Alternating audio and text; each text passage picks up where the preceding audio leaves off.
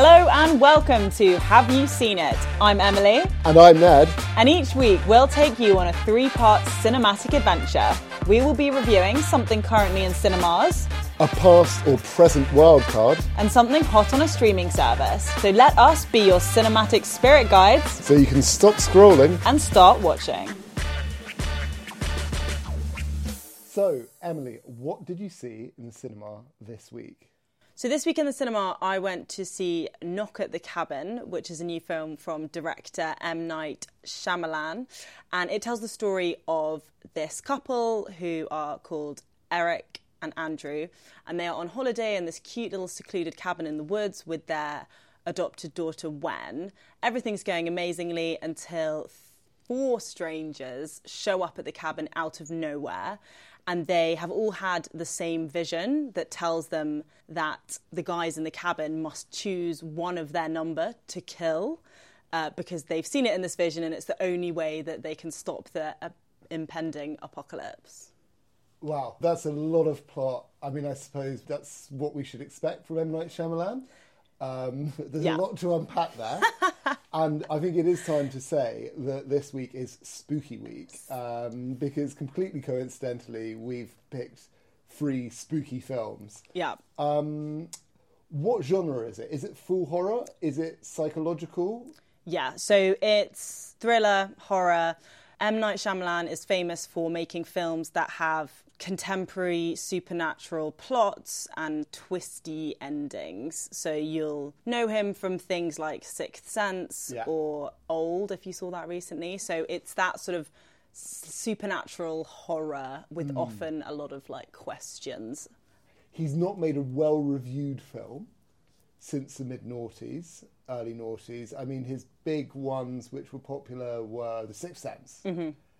And then he made, Unbreakable with Bruce Willis, which is like meant to be great. I've not seen it myself. Yeah. And then Signs was quite campy, but people loved. I remember being terrified of it when I was a teenager. The Village as well. The Village, again, big twist. And then he's kind of not made a well-reviewed film since then. Yeah. Does this continue his bad run of form? Yes. Okay. I would say, so personally, I really liked The Village when I watched it when I was like 14 or whatever. Because of the ending. You're like, oh my God, didn't see that coming. Yeah. Old, I really liked the concept of Old. So it's like a group on a beach and they're aging really quickly and they can't really work out why. People say that Old is the most stupid film I've ever seen, but weirdly compelling. Yes, I totally agree with that. Apparently, like, children walk off in it, and they in the script, the children come back old, and immediately the people just start filling in plot holes for the audience. And they're like, well, they must only get old like this because these are the rules, audience. So don't ask this question. Yes, yeah, exactly. And like it is. So I would say this isn't the best film I've ever seen, and it does fall victim of what seems to happen with his films. That it's a great conceit, like it's asking a lot of what ifs and questions, but it never quite follows through and gives you the answers that you want. So this is the thing. When you said the plot, I was like, this sounds so up my street. We've spoken quite a lot recently about films without a particular plot. Yeah. And this one, as we said, we were looking for one with loads of plot. There's a lot of plot. And like, I feel that you've basically, in describing the plot, you've probably actually only described the first 20 minutes. Yeah. And then, does it become too complicated to follow? Yes. Not necessarily to follow. I just think they're just kind of throwing a lot of stuff at it. So you have this Sophie's choice, essentially, for this same-sex couple, and they have to decide, are they going to kill one of each other? Are they going to kill the kid? And then you have these 4 crazy people coming into the house being like, the world's going to end unless you do this. And then they also weave in all this other stuff it gets very philosophical. Without kind of spoiling it, it gets quite religious. And the guys in the cabin, they don't have any access to the outside world, so they don't even know if what they're being told is real or not. So it's a lot of this, is it real? Is it not? If it is, what does that mean? And then there's this whole question because it's a same-sex couple and they've dealt with a lot of kind of trauma in the past and prejudice, and that's feeding into it. Yeah. So there's just like a lot going on and it never quite gets there. What do you think holds it back the most then?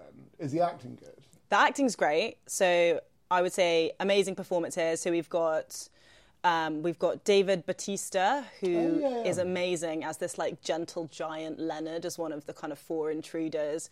You've got Harry Potter's own Rupert Grint. Great to see him back in action. I think we've said this with a lot of British actors who are like similar age to us. We're like, you go girl, or boy. You go Ron in this case.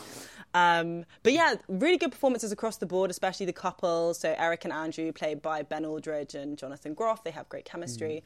So the performances are there. It's just because there's too many questions being asked and too much scenarioing. That's what's really holding it back. It's all questions and no answers. So it doesn't have time to breathe. No. And do you get to know the characters?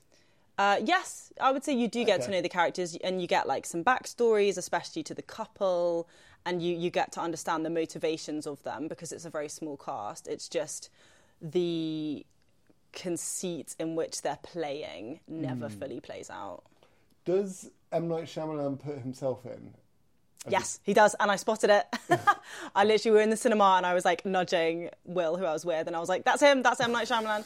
They do turn on the TV and there's an advert, and it's like a shopping channel advert, and M. Night Shyamalan's the seller on the shopping channel.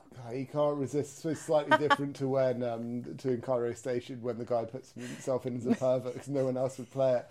Even my favourite M. Night Shyamalan thing is him putting himself in as an evil film critic that gets killed horribly in one of his films after a string of bad reviews in a few of his films. Oh my God. Is it pretentious? Not particularly pretentious. It could be more pretentious, and if it was more pretentious, maybe you'd get some answers out of it. I think because it's trying to be accessible and philosophical at the same time. Yeah. So it's like treading this like weird middle line that it doesn't quite... He really did nail it with The Sixth Sense, didn't he? I mean, that was really like... Because in a way, you just kind of remember I just remember the child relationship with Bruce Willis and stuff. It's just terrifying. But it's got some horrible jumps and some proper moments which make you feel like you can't trust anything. That Jaws thing of being scared of getting back in the water. Yeah. Okay. So who would you recommend this film to then? I would say if you're a fan of, M. Night Shyamalan, go for it, go see it. I wouldn't recommend it to that many people because if you don't like horror, if you don't like unanswered questions, it wasn't the best film I've seen. I wouldn't see it in the cinema personally again. I would, if it was on a streaming service and it was like Halloween, I might watch it, but it's not, I wouldn't rush to go and see it. How scary was it?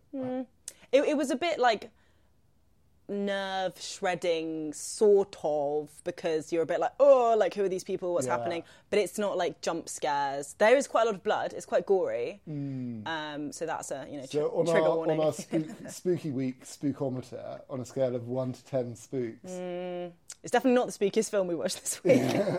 about a 5. 5 out of spook. Okay, the reflection of a coat rack that you think is a person for a second, but then realise straight away it's not. It's such a shame that it doesn't work. Yeah. Because I don't think I'll be going to cinema to see this. But should I find myself at a pay what you want cinema, how much do you think a ticket would be worth? I don't know, like £2. Like, it's not... Yeah. £2 with free popcorn? Yeah, with some like pick and mix thrown in. Yeah. Okay, great. Okay, so this week, what have you picked for us with your pretentious pick, Nad? So this week, I went for the Italian film, Suspiria. Turns out Suspiria is all in English. What is Suspiria about? So Suspiria is about a ballet school in 1970s West Germany where some murders and some scary things are happening. It's kind of a mix between a haunted house story, a ghost story, a witch story, a slasher. It is unbelievably influential, and I would say it is as far from black and white as it's possible for a film to be. Yeah. Emily, did you enjoy it? So I'm not going to say thrilled, because I love black and white, old and subtitled films. Big fan. But I was very, very interested to watch Suspiria because I'd never seen it. I'd obviously read about the Luca Guadagnino remake, which was fairly recent and was absolutely destroyed by the critics. So going into this, I was buzzing for it. I was not expecting the crazy, gory, psycho drama that unfolded. Did I enjoy it? I think enjoy would be a difficult word to use, but I was intrigued, entertained, and compelled by this Technicolor gothic fairy tale madness. Yeah, well, so that's really interesting, because going into it, I'd never seen it before. I always wanted to see it. Going into it, I'd only ever read about the colour that is used in it, which is so distinctive. They use red. Basically, all scenes have red in it, but really block red. I'd only really seen the really kind of arresting shots, and I don't think I realised how fun it would be. Yeah. Going into it, just knowing the weird elements of it, what you end up seeing is a pretty enjoyable slasher. Yeah. With this incredible colour palette shot in this incredible way. But it's interesting you saying going into it kind of slightly more blank slate on the weirdness. It's the weirdness that gets you. It's available on Prime, by the way, for free. Amazon Prime, yeah, which was great. And it's quite a good length, I would say. Yeah, it's about 90 minutes. Could you associate with any of the characters?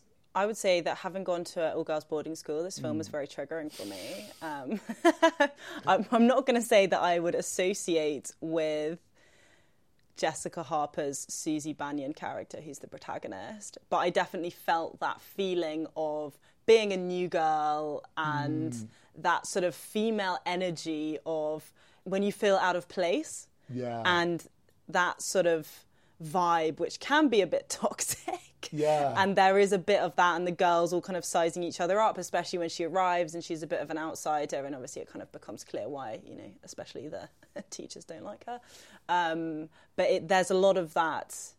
That was what I sort of could associate with, I guess. So it's interesting. I didn't think she was as badly treated as how she necessarily reacted. And I think that there is a small chance. Are you victim blaming her? Yeah. Well, to an extent, no. But I think there's a small chance that there's a bit of ambiguity with the ending. And I don't want to give any spoilers away. But what happens 30 seconds before the credits start rolling give you one idea of how you think you should read the ending. Oh, that's so but interesting. Then when the credits start rolling, you hear and see stuff where you're like, wait, is this what I think it is? Is this good or is this bad? And I suppose that leaves it vague enough for anyone watching to draw their own conclusions. That's so interesting. Can we talk about the ending quickly? Because no spoilers, but so not a massive horror fan, but when I was reading about Suspiria, about the influences and all this sort of things, one thing I came across was this article about the ending and about how a lot of horror films have this thing at the end called the final girl trope. And it's where not all horror films, but a lot of horror films, you have this sort of pure, perfect protagonist who is the last man standing, essentially, within the bloodbath. And often they leave at the end and they're sort of beaten down and kind of very much traumatized by what they've been through, crying, all this sort of thing. But with the ending of Suspiria... This is spoilers. No, but we're not going to say exactly what happens. The ending is the opposite of that in a way. Like, she's leaving... Yeah. And she's got that kind of bit of a, cheeky smile. Well, that's what I mean in a way, where you're like, what happened? Yeah. And this is interesting within the canon of horror films. This is unique in its final girl trope. Yeah. From what I could see, and it sort of twists that on its head a little bit. So it really makes the rest of the film quite ambiguous, like you're saying. Yeah. Like, what just happened? Okay, so I'm going to make Ned's pretentious point about Ned's pretentious pick. This is where I read too much into it, or as things usually turn out, make an incredibly obvious point that everyone understands. So I think the film is basically about Europe. In the mid-70s, both Germany and Italy were going through a period of communist terror. And I think that's why one of the reasons Red's so important. I also think there's a lot of like references to like femininity and the fact they're growing up and like blood and all of that stuff. But there's one major set piece where somebody gets killed in a very neo-colonial German square. And I'm pretty sure in one of those buildings there is a Holocaust memorial. So I think there's a lot of stuff in the film which is like dealing with Europe's trauma.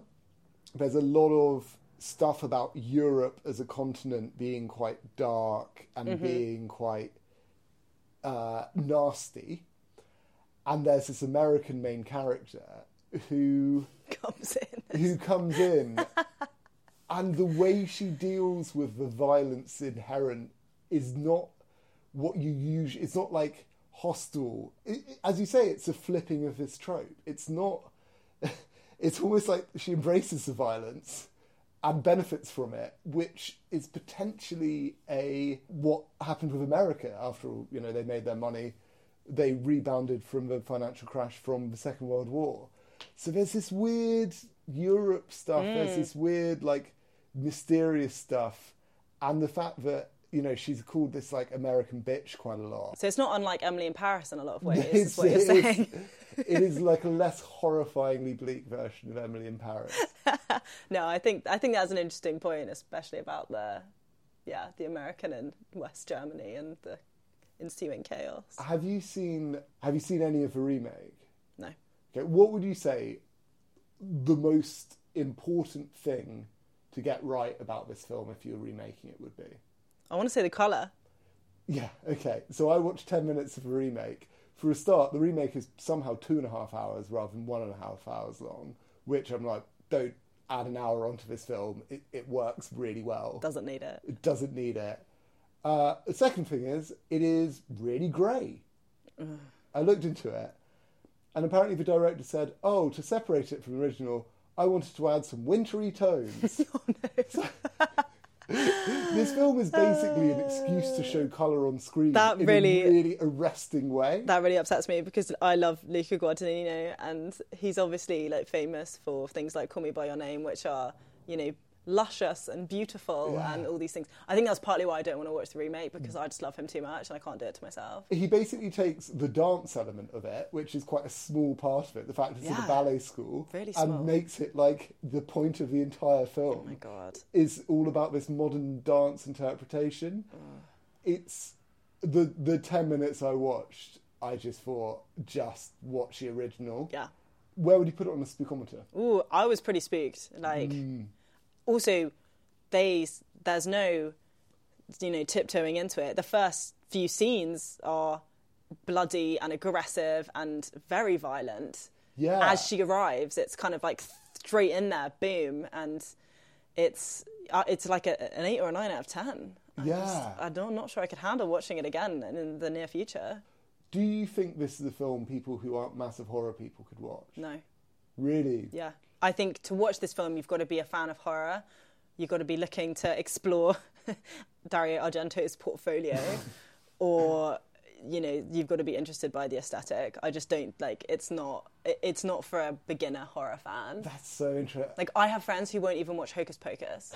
You know what I mean? Like, I don't think a lot of people could handle this. I think because of a slasher element, and that's a horror which I'm most relaxed with for some reason. That I was kind of better with it because it's like exciting, so I can think about how exciting it is.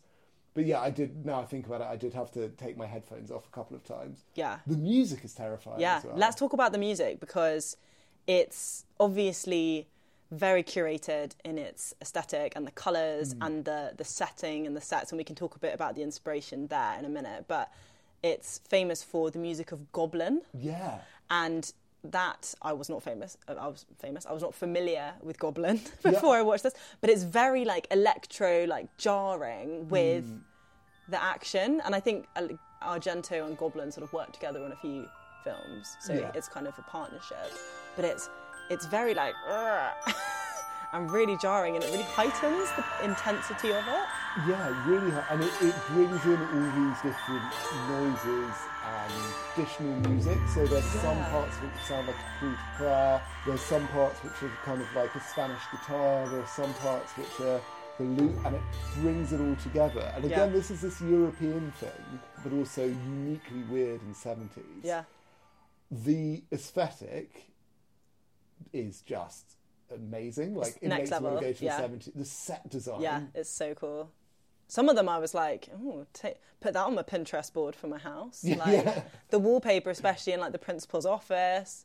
What were the inspirations, do you think? So two key ones that I read about were the Cabinet of Dr. Caligari. Oh, yeah. So the German kind of expressionism from Cabinet of Dr. Caligari, like dreams, unreality, psychoanalysis, provocations. Like, you've got all of the rigid sets and it's all very curated and there's that weird dreamlike element to the Cabinet of Dr. Caligari that Argento really drew from. And also Disney's Snow White and the Seven Dwarfs. So that was a big one. And obviously when you're looking into the film, it's like, oh, she's Snow White and the principal is the Wicked Witch, and it's got those bright colours that you have of Snow White. So there's a lot of the reds and the blues and the greens, and it's those sort of dark and light and the kind of velvety textures that you have sort of throughout Suspiria that he drew from Snow White as well. For a film where the entire thing feels like a dream sequence, there are no dream sequences in it. No, yeah, that's so true.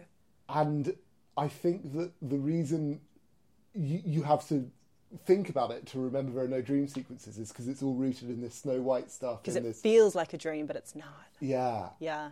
I loved it. I really loved it, actually. No, same. And the more I talk about it now, I'm like, okay, I need to like take a minute and then I could watch it again. Where in a film education course would you watch it? On what stage of your film education? So, after the Cabinet of Dr. Caligari, and that's usually... I've never seen that, by the way. Come on, Ned. That's usually a sort of sixth form film studies film. So maybe you slip it in as the like cheeky end of term treat for your A-level students before they go off to uni. It's quite violent, though. It is an 18, though, isn't it? Yeah. I think it would be uni. I think it would be like a couple of weeks into uni when you're getting into the grips. Yeah. You've established the basics, and it's like, right, we've established the basics. Here's something really different and weird. Yeah, let's go with that. I think you're right. I was trying to show it to underage students there. Also, I don't know if about you, but when I watched it on Amazon Prime, it flashed up at the beginning and it was like 18 and it was said violence and smoking as the trigger warning. But there's only like one scene where somebody smokes now. And it's like a really small part. Anyway. It's like, what is this world? Brilliant. Third and final, we have our hot off the press, our what's hot right now. And Emily, what have you chosen this week? So this week I have chosen the show that is literally on fire right now. So on fire that it hasn't even finished the season yet. And it is, of course, The Last of Us, which, if you're in the UK like us, you can watch on Now TV. Now, I am delighted you picked this. But can you explain what it is about first? Yes. So The Last of Us is based on a 2013 video game, and it's a post-apocalyptic drama series set in 2023, 20 years after a pandemic caused by a mass fungal infection, which forces its hosts to transform into zombie-like creatures and essentially collapses society. And the series follows the two protagonists, which are Joel, played by Pedro Pascal, and Ellie, who's played by Bella Ramsey. And he is a smuggler tasked with escorting her across this sort of post-apocalyptic wasteland to safety, essentially. So I'm really glad you picked this, because the game is one of my favourite pieces of storytelling ever, if that makes sense. I mean, if I was to take films, games, TV, books, the experience of playing that game was one of the best experiences I've had playing games. I love single-player games. I love games with storyline. This one kind of elevated that. Really? I personally thought they are absolutely smashing it in a way that is worth the remake. So Normal People I spoke about last week, I don't think it was worth a remake because they just remade it exactly as it was.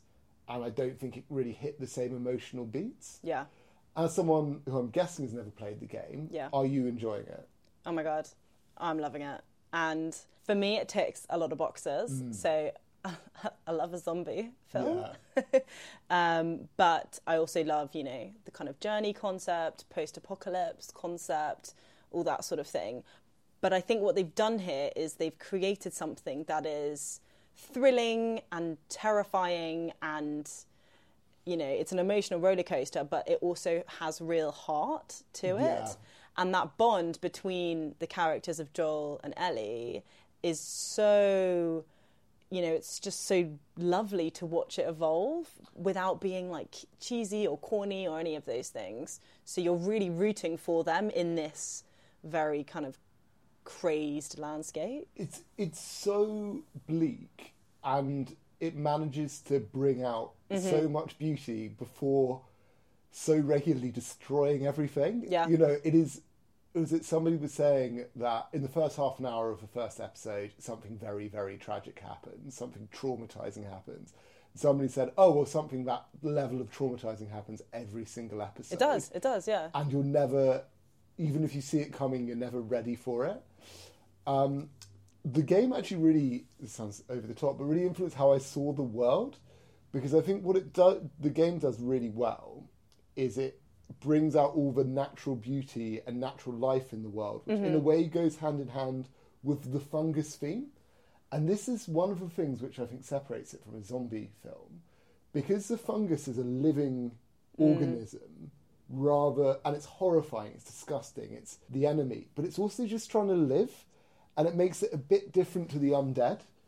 It shows that kind of other side. It's not just like this horrible like zombie apocalypse. It's you can understand why people are doing these horrible things. Did you watch The Walking Dead? Because I think this is the opposite. I think The Walking Dead is just bleak, and it's just grey and depressing. Yeah. And it's all about maybe zombies aren't the real villains, maybe it's humans. Yeah. Whereas I think what this does so well is it makes the humans really scared, and it makes their horrifying actions more human as a result. Like, it really brings out the fear. Yeah. So, like, in the first episode, a soldier follows orders in a very tragic way. And you're just like, well, you can kind of get why he's doing it. Yeah, you can totally empathise with it. What I think is really nice about this as well is that, again, it's a bit like Knock at the Cabin. It's that, like, what-if scenario, and you're always, like, putting yourself in that situation. But it's so nice that they don't always just focus on Joel and Ellie.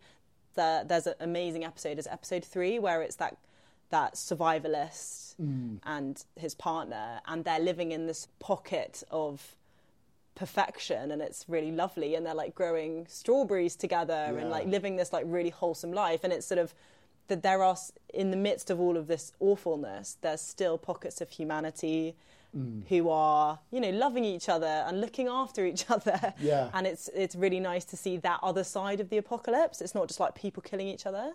It's got so many layers whilst all these humans are making these constant decisions. It's interesting, actually, about putting in the shoes.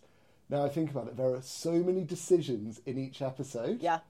And it's not a game. Some games you have choices and the ending changes depending on the choices you make throughout the game. This isn't one of them, but it almost feels like it is.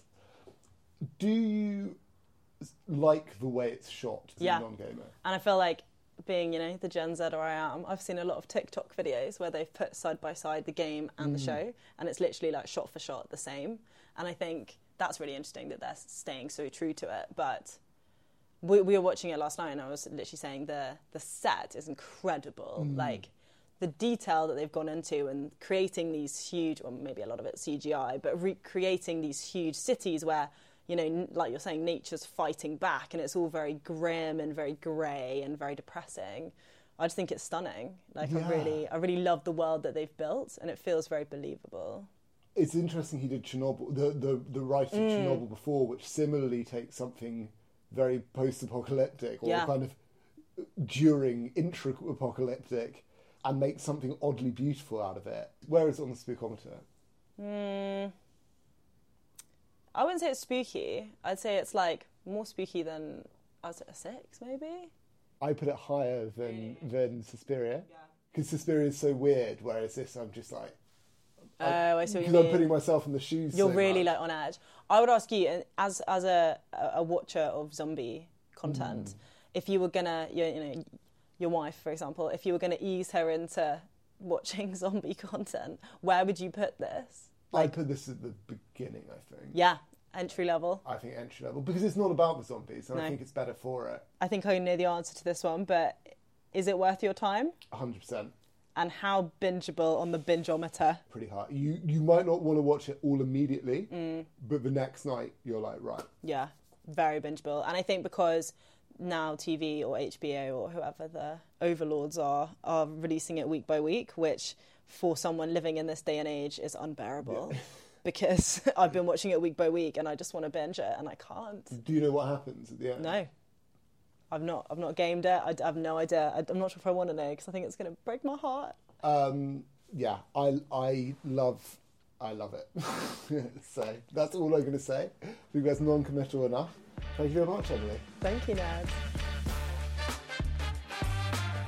That is everything for today. If you like what you've heard, don't forget to give us a like, follow and subscribe, and follow us on Instagram at haveyou.seenit.